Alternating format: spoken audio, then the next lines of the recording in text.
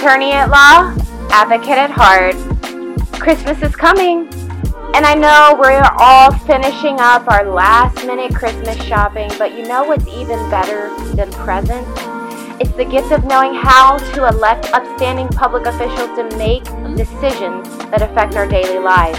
So my next guest, Jean Barardelli, is a New York-based trial attorney with a ton of experience representing candidates that are facing election law issues.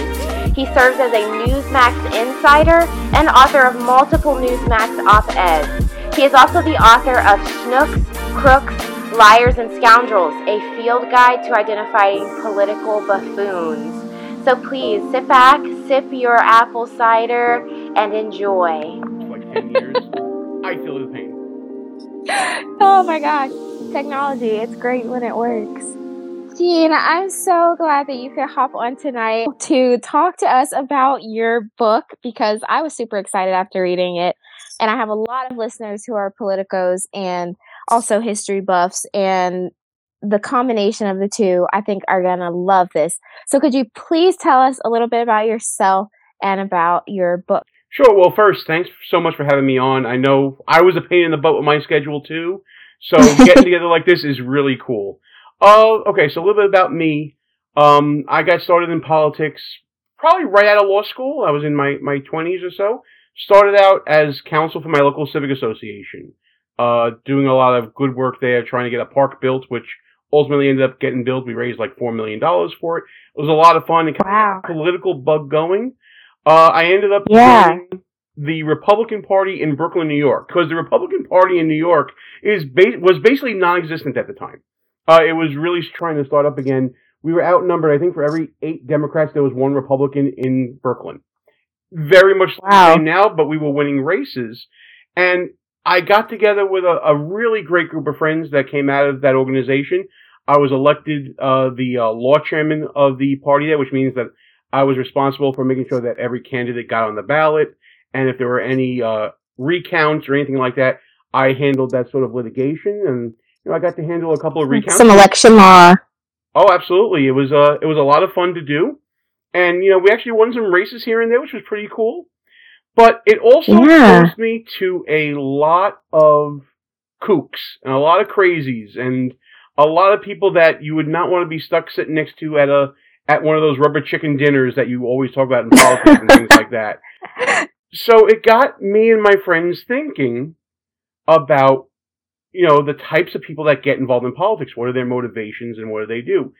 So much so it became a topic for a couple of podcasts that we created, one of which was called Behind Enemy Lines, about Republicans being in deep blue New York City, that actually got on the radio, and we were on like 5 different stations. And one of the segments we did was this idea of Buffoon of the Week, talking about, stupid people in politics and who was the dumbest newsmaker of the week.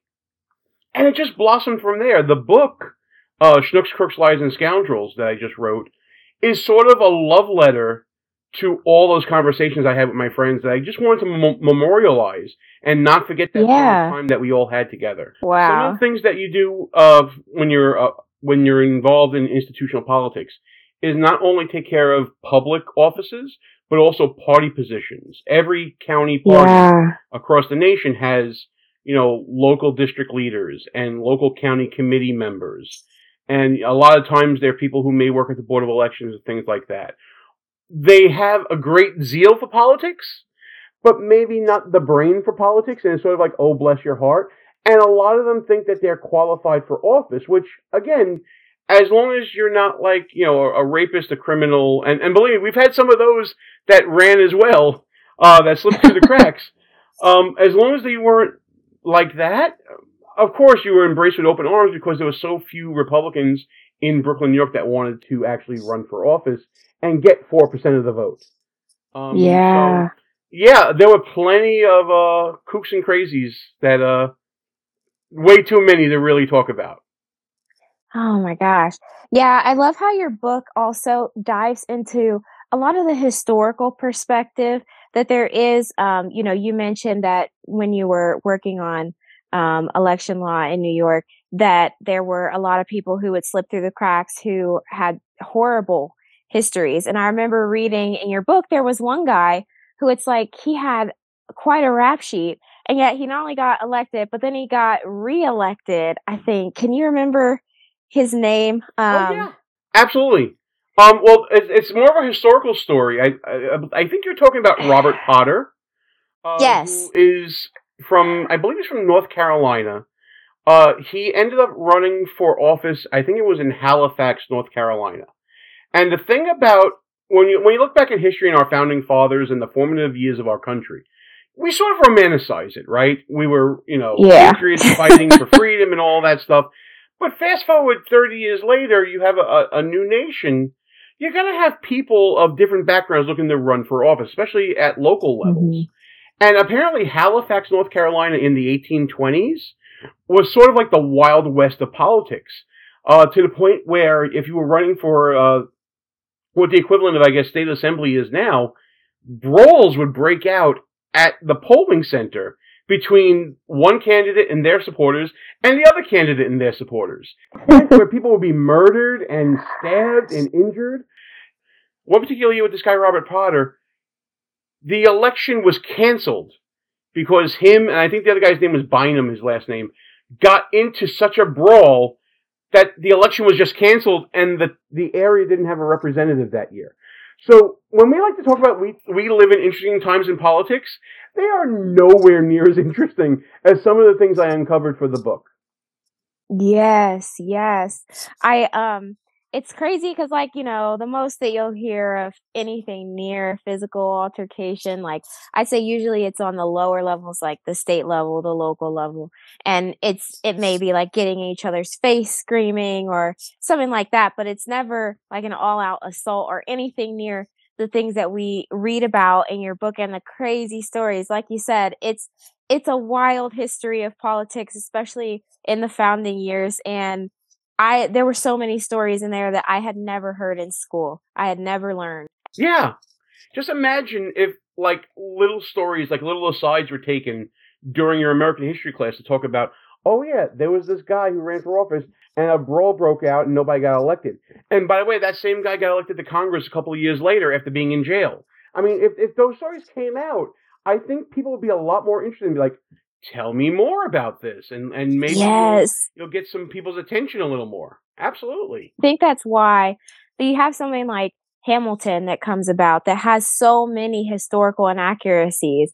But I think what really sold people on it, whether they knew about the inaccuracies or not, was that it was this personalization and humanization of these larger than life characters that in a way that kids and adults alike had never heard of, and little facts and storylines mixed throughout that were either based in fact or that weren't, but that humanized the character and the historical figure in a way that hadn't been before.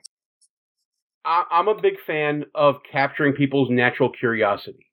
I think what Hamilton did for this generation, I think maybe 1776 did for my generation, where you see the wit and humor of the person portraying Benjamin Franklin and the stubbornness of John Adams, and you realize these were actual people with personalities, and personalities conflicted even then, that you would think, oh, this guy's being annoying again, he's talking about, independence, or, whatever the many situations in Hamilton. I absolutely, love seeing Hamilton bring in people to be more interested in politics, because I think politics demands your attention, because otherwise you're left on the sidelines of your own life in letting other people decide things for you. So anything that piques a person's natural curiosity, I'm all for, no matter what the political persuasion of it is. Yes. There's a lot that's of parallels between the founding years and inner city turmoil of today, because you think about that line where it's talking about how short that the lives were back then. I never thought I'd live past 20. Where I come from, some get half as many. And, it's oh, they're super short when you look at inner city violence and everything. And I think in that same way that your book really takes a lot of these historical stories and says hey, this craziness did not start today. This division, this divisiveness, this hostility, all of this, it did not start with today's politics. This has been happening for a very, very long time. Oh, absolutely. I think the idea that we live in unique times is probably one of the biggest lies that we tell ourselves all the time. The second biggest lie we Wow. tell ourselves is that the past was always romanticized as being so much better than it is today. And that's not really Mm-hmm. true. When you look, just if you look back at the history of journalism and you're worried about, oh, things are so biased now and there's partisan media and all this, that's been going on for over 100 years.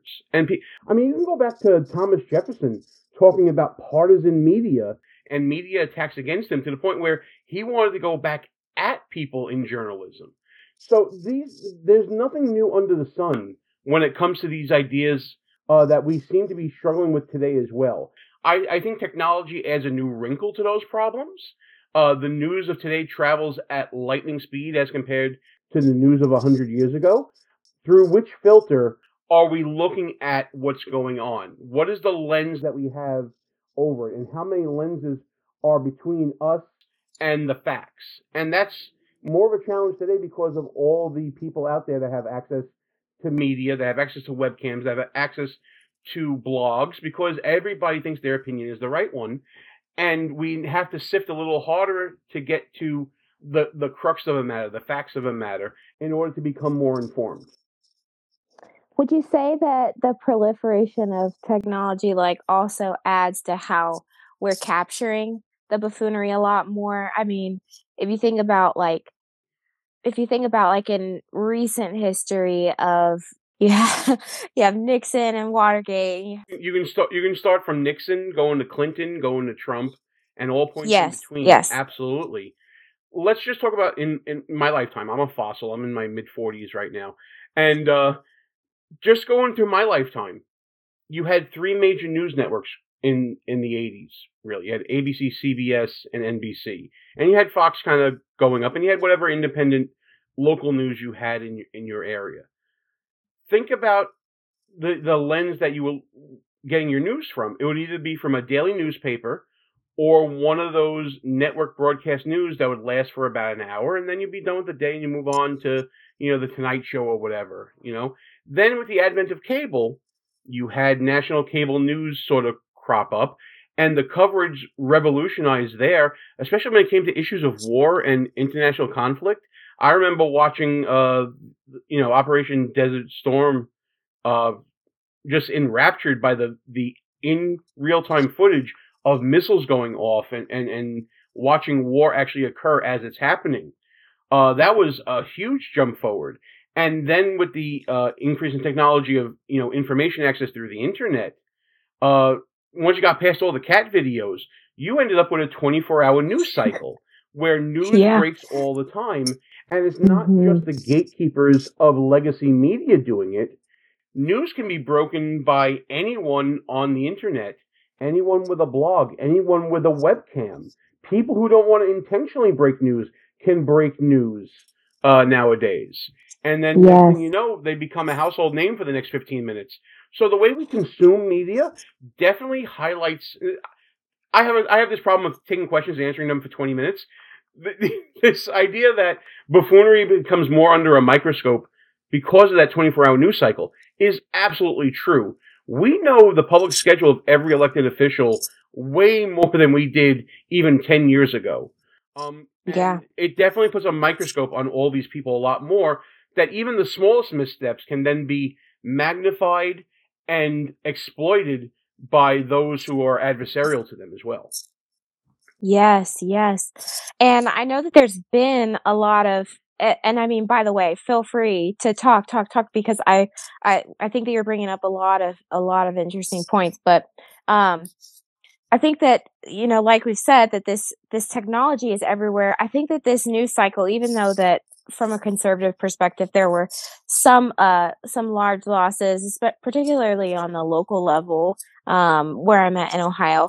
But I think that there were also a lot of great instances that we saw of individuals being unprepared for what always having that technology at hand really means. I think there were some severe missteps by Abrams in particular that were caught at events or whatever, things that she's saying where it's like, the buffoon mindset gets you so, it has you so in just a lane of just saying whatever comes to mind, just free flowing from brain to mouth, that it's like when it's captured and you hear it back, I sometimes wonder, like, when you're talking, like, did you hear yourself when you were talking? It doesn't make any sense. You're saying that ultrasound has been created by men in order to make women think that abortion is wrong.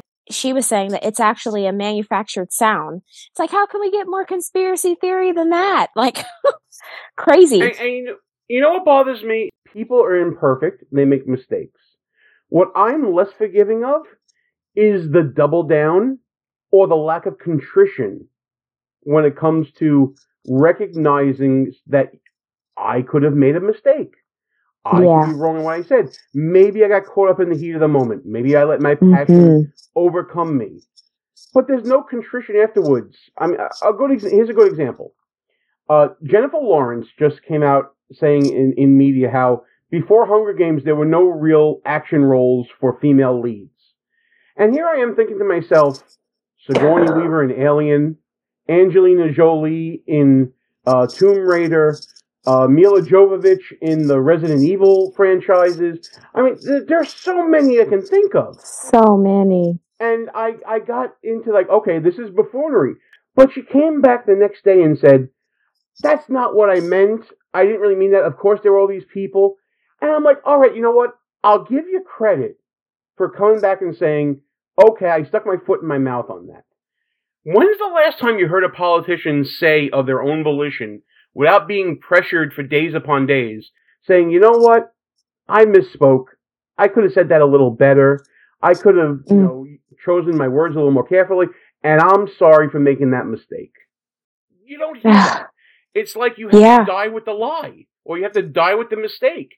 And that to me is buffoonery, because unless you recognize your own imperfections, you're going to walk around with a shocking lack of self-awareness, like Stacey Abrams, who will just go around thinking, yeah, sure, I can say abortion is just an issue for poor people, because that'll mean that, poor people can't afford babies, and they should just kill babies instead. I mean, when you hear yourself say that, you're like, oh my God, that's ghastly.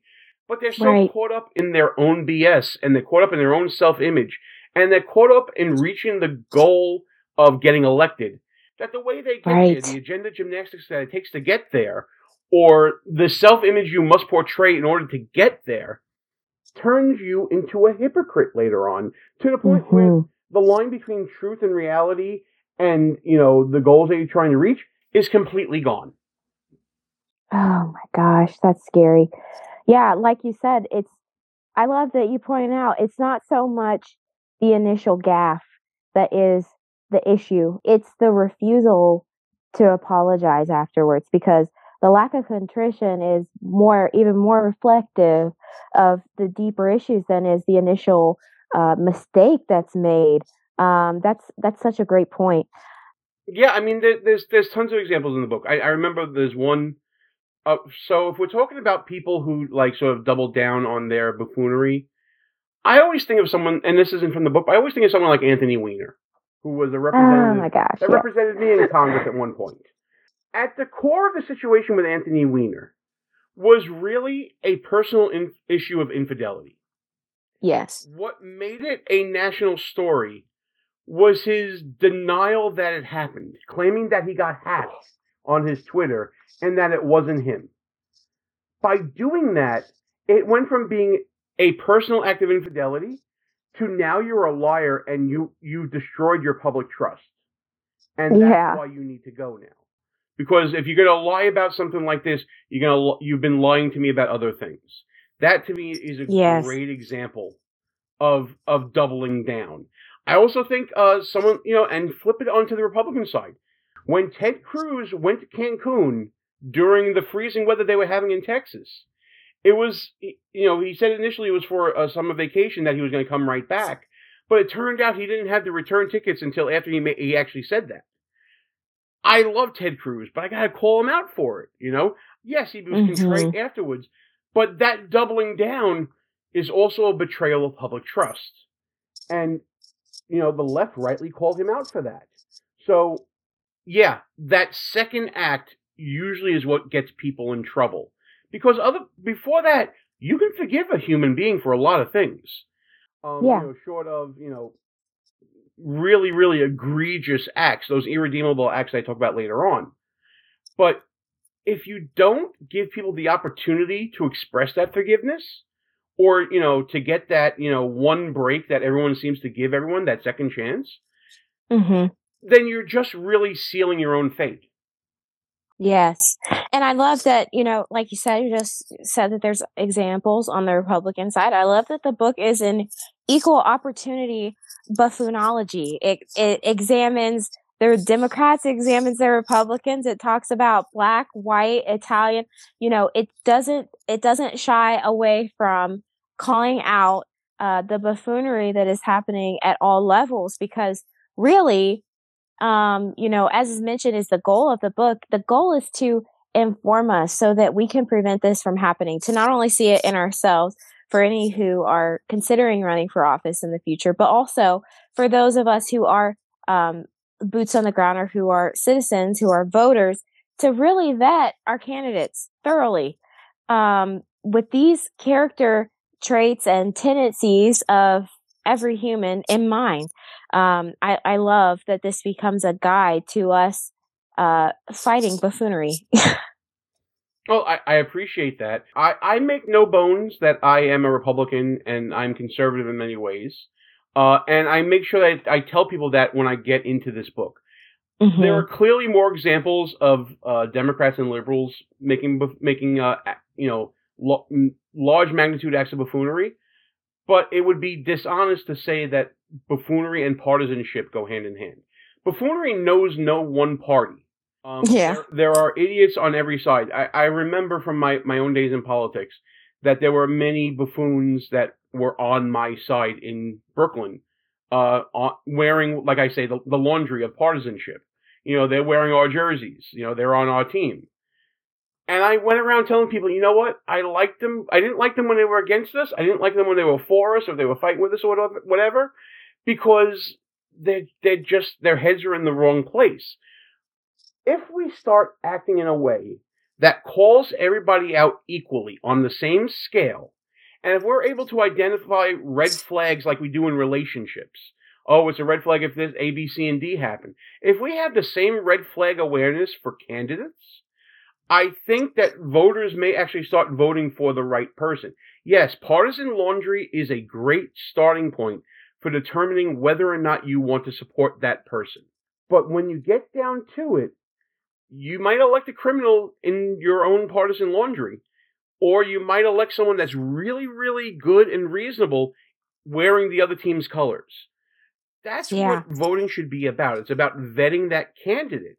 And if you're able to see what a candidate truly is all about based upon certain traits and characteristics of their personality, it might save us in the long run from electing the next batch of political buffoons. Yes, absolutely. When, as you mentioned, there is a tendency for there to be more examples that are on the Democrat side and the liberal side than there is on the conservative or Republican side. Would you kind of base that disparity in how much that liberal and Democrat arguments tend to be built upon like highly emotional bases? Do you think that contributes to why there are more examples there than on the other side that has a tendency to base it in statistics and facts? And I'm not saying that, I think that each has a lot to learn in making persuasive arguments and communicating from the other. I think that a lot of times as conservatives, we can tap more into understanding where people are coming from emotionally and having that empathy. And the other side can use a lot of help with digging into those facts and statistics and factual bases for arguments on the other side. I think each can learn a lot from each other. But do you think that emotional basis kind of contributes to it? Oh, I think absolutely. I think emotion is the enemy of reason sometimes, and that's absolutely true. And I think that your point is well taken, that both sides can learn from each other in interacting with each other. Ben Shapiro saying facts don't care about your feelings is a great point. But at the same time, we have to remember we're all in this together. Yeah. This nation rises and falls together, right? So if you can just be empathetic to the person and go after their ideas while not going after that person, I think conservatives will get a lot further. And on the flip side, I think that if Democrats started looking more at objectivity rather than subjectivity and started to interact with people on the other side of the aisle at that level, I think we'd have a lot better chance at communicating with each other like we used to. There's a lot that both sides can learn from each other. I don't think that being a robot is the way to avoid being a buffoon, because you're going to miss some passionate, emotional point that should have been obvious to you. I also don't think being a raging, emotional monster is the way to reach people either. You have to have a balance of both. If you have a balance of both, you're going to end up being more reasonable, not only in your own arguments, but in countering any arguments that come at you. I really believe the worst thing we do as conservatives is we demonize the other side. We turn them into boogeymen. But if we just realize that they are parents, they're people like us.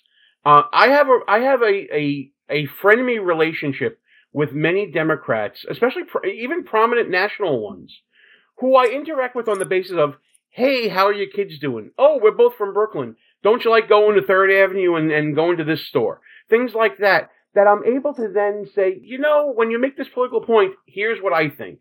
And they come back at me with their point. And it makes them more human in dealing with them. You don't want to build up your enemies into boogeymen, because then you forget the human aspect that their supporters have for that person. Treat them like every other person in the world, and you'll be able to deconstruct their arguments and still be able to hopefully part as friends when you're done. Buffoonery comes a lot from partisanship in that sense, because people are so up in their feelings, or they're so up in their facts, that they forget that the other side is someone that's going to have to live with the decisions that are made just as much as you are. And maybe we need to bring some of that back together. Yeah, for sure. I think that, like you said, when you get kind of mired in those feelings, either on either side, for someone who is really mired in the rational, I think that it can lend itself to a kind of moral superiority that's running in your head, that like, well, I know I have the facts, so I know I'm right. Or if you're on the emotional side, then it's, I know that my heart's in the right place. However it looks, there's that superiority, and it seems to be kind of blinding. And then it seems to kind of lead to what you've discussed in the book, is the kind of buffoon that becomes a mental gymnast in how that they make their arguments. They're willing to flip-flop and switch around anything that there is in order to make their point. And because when you become a gymnast like that, there's no running rules that are really guiding the arguments that you're making. You find yourself making a lot of buffoon moments because people are calling you out on something that you said before that was adhering to one rule, but you're not adhering to that rule anymore in something that you say. Recently had an arms dealer that was traded for Brittany Griner, and we had a politician say that she was justifying the exchange and saying this person actually never really killed anybody, whereas before, when she was upholding and supporting gun control legislation, that seems to go under the argument that it's not the people that kill people, it's the guns that kill people, versus defending the switch and saying that it's not the guns that kill people, it's the people that kill people who bought the guns from him. So do you think that there is that kind of connection between the emotions and then the gymnastics that the hypocrite can find themselves in? Oh, absolutely. We're both attorneys. We both know that the most important currency that we have is our own personal capital, our own personal credibility. That when we go before a judge or we make an argument, we don't sacrifice our personal integrity just to reach that goal. I think a lot of politics is chasing the dragon. Donald Trump got everybody addicted to winning. You're going to love winning so much, you're going to get sick of winning. When winning becomes the ultimate goal rather than how you win, buffoonery happens. The example I give in the book is the issue of impeachment. I gave examples of two speeches, one made by Lindsey Graham, one made by Jerry Nadler. And they took the exact opposite positions that they had, depending upon if it was the impeachment of Bill Clinton or the impeachment of Donald Trump. Literally the same arguments. That's when you know that you have no more personal capital left to trade off of. The justification of Brittany Griner, let's talk about the surface level. Everyone can agree we don't want Americans in jail for crimes that they commit, especially when they are disproportionately punished given the nature of the crime. Brittany Griner in Russia, having possession of some I think it was like an e-pen with cannabis oil or something like that. That's not worth 9 years hard labor in a Russian labor camp. It's just not. We all recognize that that's wrong. We all recognize that she should come back. Now we talk about, well, what does it take? What is, the way to get to that goal? Is the way to get to that goal to sacrifice our own national capital, our own national credibility by releasing someone who is responsible for many murders and is called the Merchant of Death? I think a lot of people would question that exchange as to whether, reaching the goal of getting Brittany Griner out is worth putting this objectively dangerous person back into play internationally. Is that a choice that many people would make? Well, clearly people would make that choice because they say, well, it's more important to get her home than anything else. The goal is more important than how we get to the goal. And I think a lot of people out there will say, no, that's just buffoonish to think of. Yes, we want her home. Of course we do. Any human being with emotions can relate to the feeling of being trapped overseas or that family's feelings of having a loved one trapped overseas. Mm-hmm. But at the same time, you can't sacrifice your own personal credibility to justify making a bad decision to get that person home. And again, it all depends on the lens that you're looking at. I'm sure for her family, they don't care who the Merchant of Death is. They care that their daughter, their sister, their family member, their friend is home. They don't care about the consequences of that. And I can understand that. But when you are in office and you're responsible for 400 million people and you're making decisions like that based upon winning a political point for your side, which is really what I think the perspective of the Biden White House was. That's why they chose to try to get Brittany Griner out rather than the U.S. Marine whose name is escaping me right now, Whalen, try to get him out as well, or whether they could or not. Then it becomes, why are you using your political capital? You're using it to effectuate a win for the people in the jerseys that you're wearing, right? Right. That's not leadership. That is pandering. That's squandering your personal and your political capital. Yes. I think what's upsetting too is that when these kind of decisions are made that are, like you said, designed to win the points for the Biden administration's side, I think what's frustrating is that it's always a go-to of mentioning race and sex or gender as at the forefront of that decision. When he's picking a nominee for the Supreme Court, he's sure to say and remind everyone, like, hey, I'm following through on my promise. I said that I would put a Black woman on the Supreme Court and that, I would make that happen. And then, he is able to free Brittany Griner, and he has his press secretary point out that it's very important that she was brought home because she is a Black member of the LGBT community. And so that's frustrating when there's in the midst of like such division and, really disagreements on how that should have been carried out, that then his administration takes those moments to inject race and sex into that. And I think that just adds to the upsetness.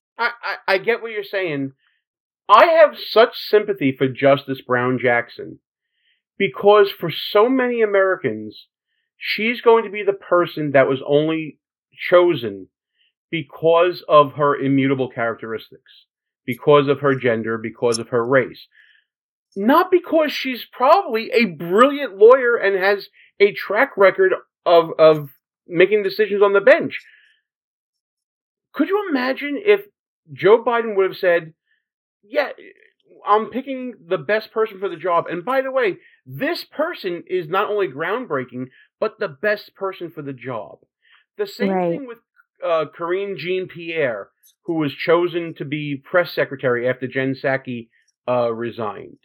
It wasn't that she was the best person for the job. She checked the boxes. She was female. She was African American. She was part of the LGBTQ community. All of that is great. I really don't care about your personal sex life. I don't really care about, what your personal background is. I want to know you can do the job. There are so many issues of competency in government.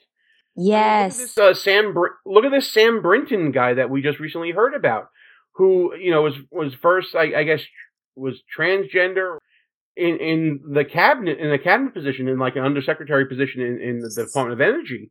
I didn't care that he wore dresses or high heels or whatever.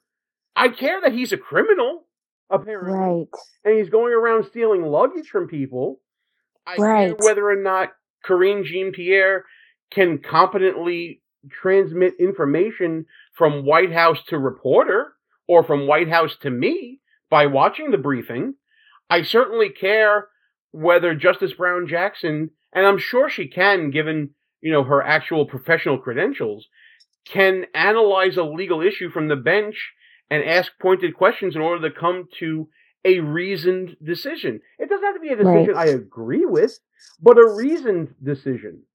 There needs to be a return to credentials, but the problem is there's so many people in politics today that say even looking at credentials are racist. They say that math is racist. They say that English is racist. They say that learning history is racist because you're only learning certain history. Listen, like as I said, I'm no spring chicken, but I certainly remember learning about the blemishes and the dark points of American history. I remember learning about, the evils out of slavery and what happened in Reconstruction and the rise of KKK and Japanese internment camps. I remember learning about all that. It wasn't just all sunshine and lollipops through American history. And that's something, by the way, that the book reinforces. That it definitely wasn't that. It was wild. It was crazy. And in a lot of ways, it was embarrassing in a lot of respects.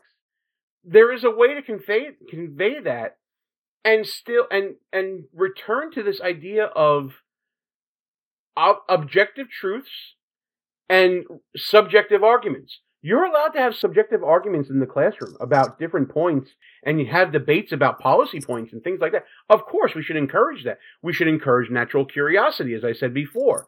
But there has to be an idea of objective truth, that a person is objectively qualified to handle position, that something objectively happened without putting any sort of subjective spin on what happened. Enough with the articles about saying Lauren Boebert was reelected and she did A, B, C, and D to Biden during the State of the Union, or she said this or that. Just tell me she was reelected. That's an objective truth, Yes. Let's get back to that point, and then we can bring in the debates, as long as we have a baseline understanding of what it is we're debating. Yes. That is so frustrating, is that people are seeking out those unbiased, just the facts. We just want the facts. That's all.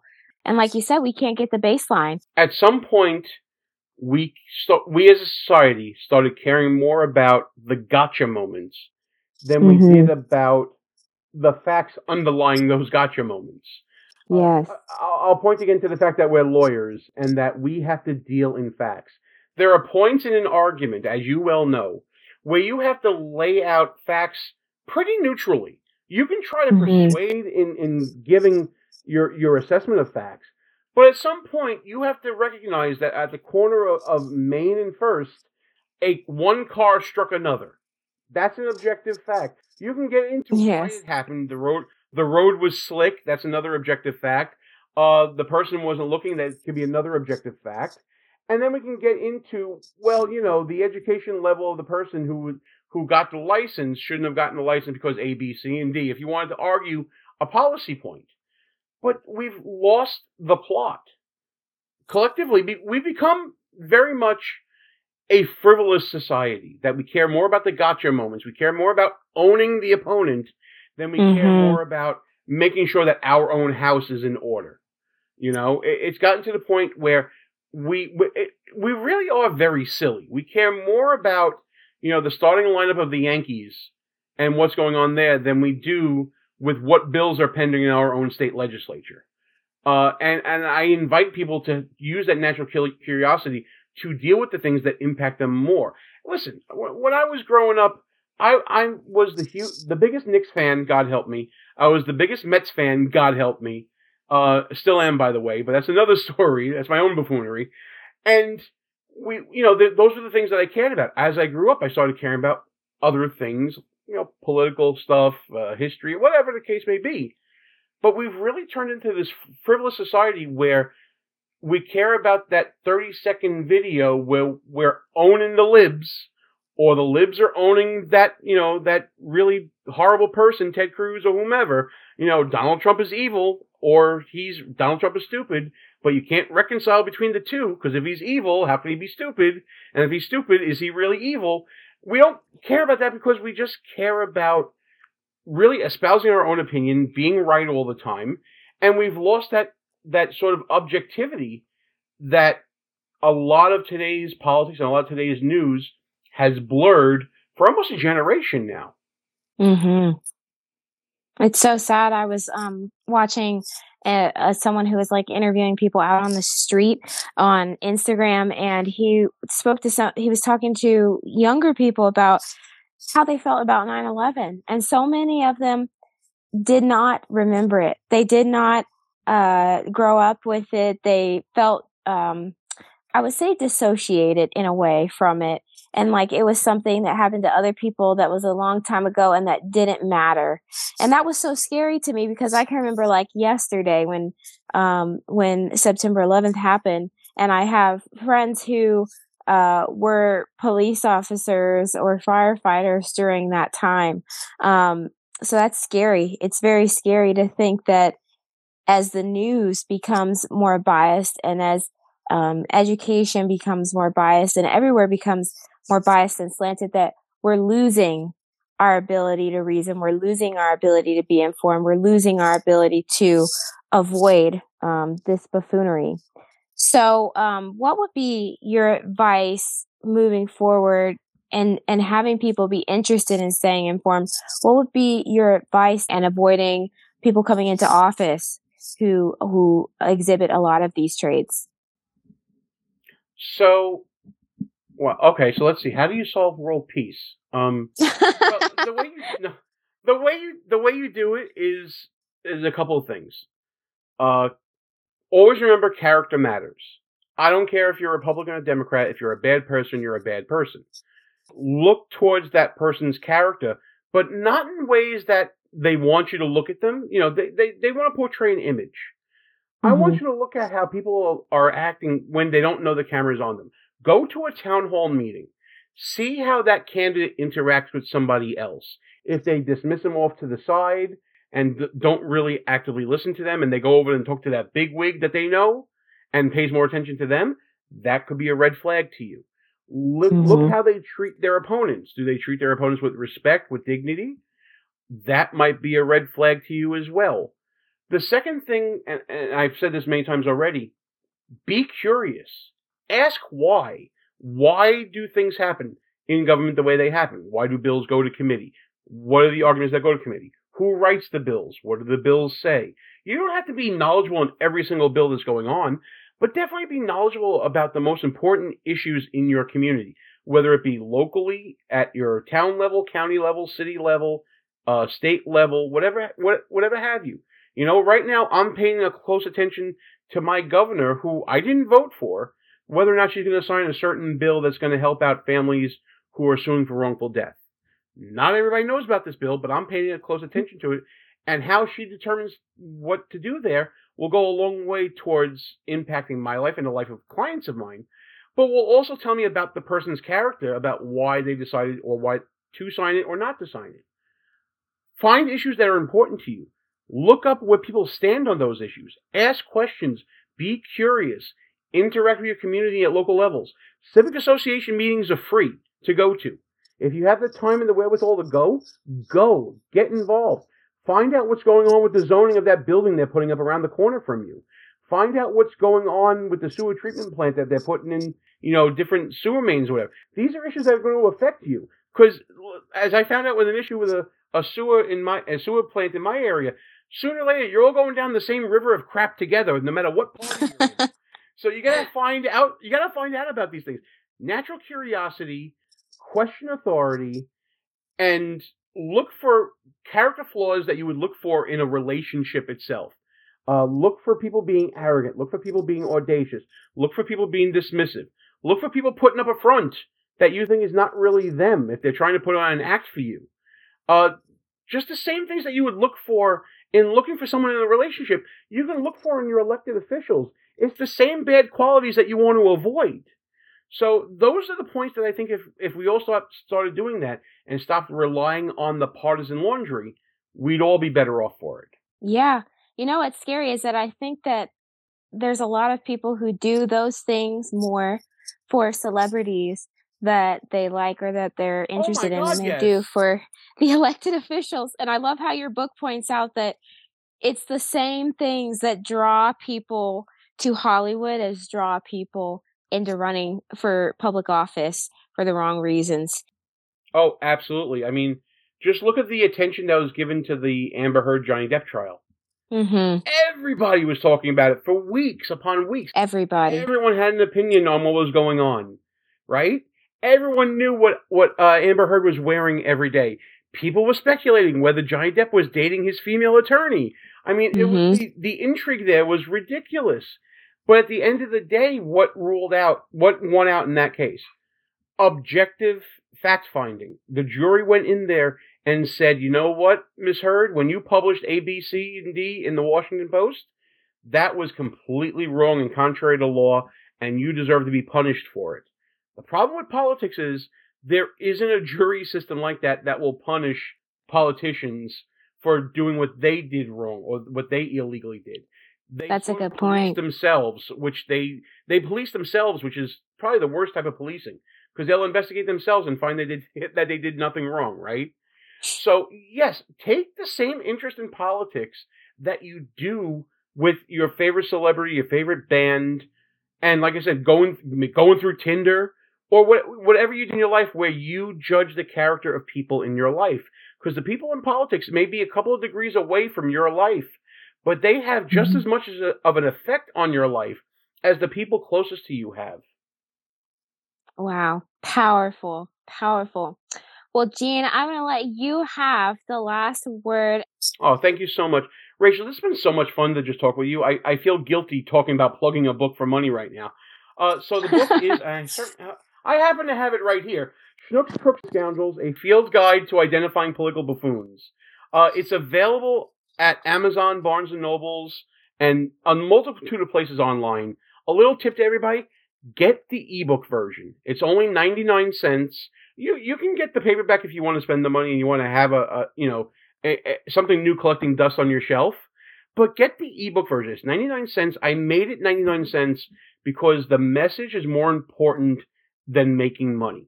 I truly believe that. I mean, thank God I'm an attorney and I'm doing okay for myself. I'm not the 1%, but I'm also not, the poorest of the poor either.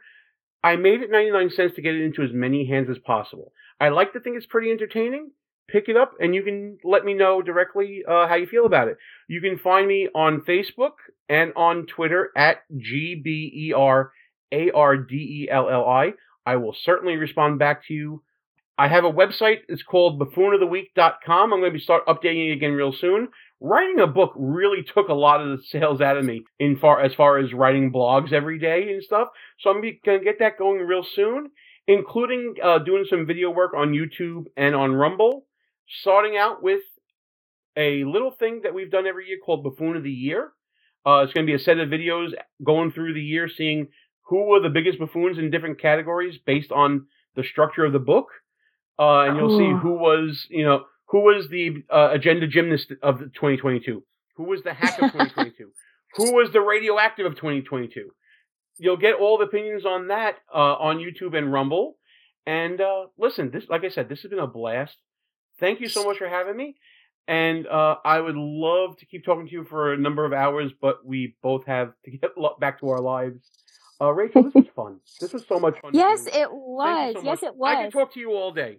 Oh, I could talk to you all day. If you guys don't buy the book for anything else, buy it because it has amazing, amazing political cartoons inside that will keep you entertained. Yes. Yes. Shout out to my friend John Panisi. He did all the cartoons for the book. He is a sports cartoonist that is getting out into politics thanks to this. And cool. He's done so much great work for the New York Yankees, for the Baseball Writers Association of America. John is tremendous, and Evan Sayed, who wrote the foreword, is a tremendous speaker. So much of a better speaker and so much more eloquent than I am. And he lent his brilliance to the foreword. Definitely evansayit.com. Check out all his work. He's written some great books as well. Evan was actually a comedy writer for Bill Maher when he was doing Politically Incorrect on ABC. So he has a long history of turning from liberal to conservative, and he's just an amazing human being. evansayit.com. I can't say it enough. It's EVANSAYET.com. A brilliant man who just so happens to be a good friend that, like I said, lent his genius to writing the foreword and setting up everything in the book. Well, it's a fabulous book. And, it's been cool seeing Bill Maher over time make more and more and more sense as time goes on and the world gets crazier. And that's another show. That's a whole other show. Yes, it is. Well, thank you so much for coming on tonight. I know we'll be in touch, and I can't wait to see just how this book picks up traction and more people read it and enjoy it like I have. Thank you so much. Thank you. Take care.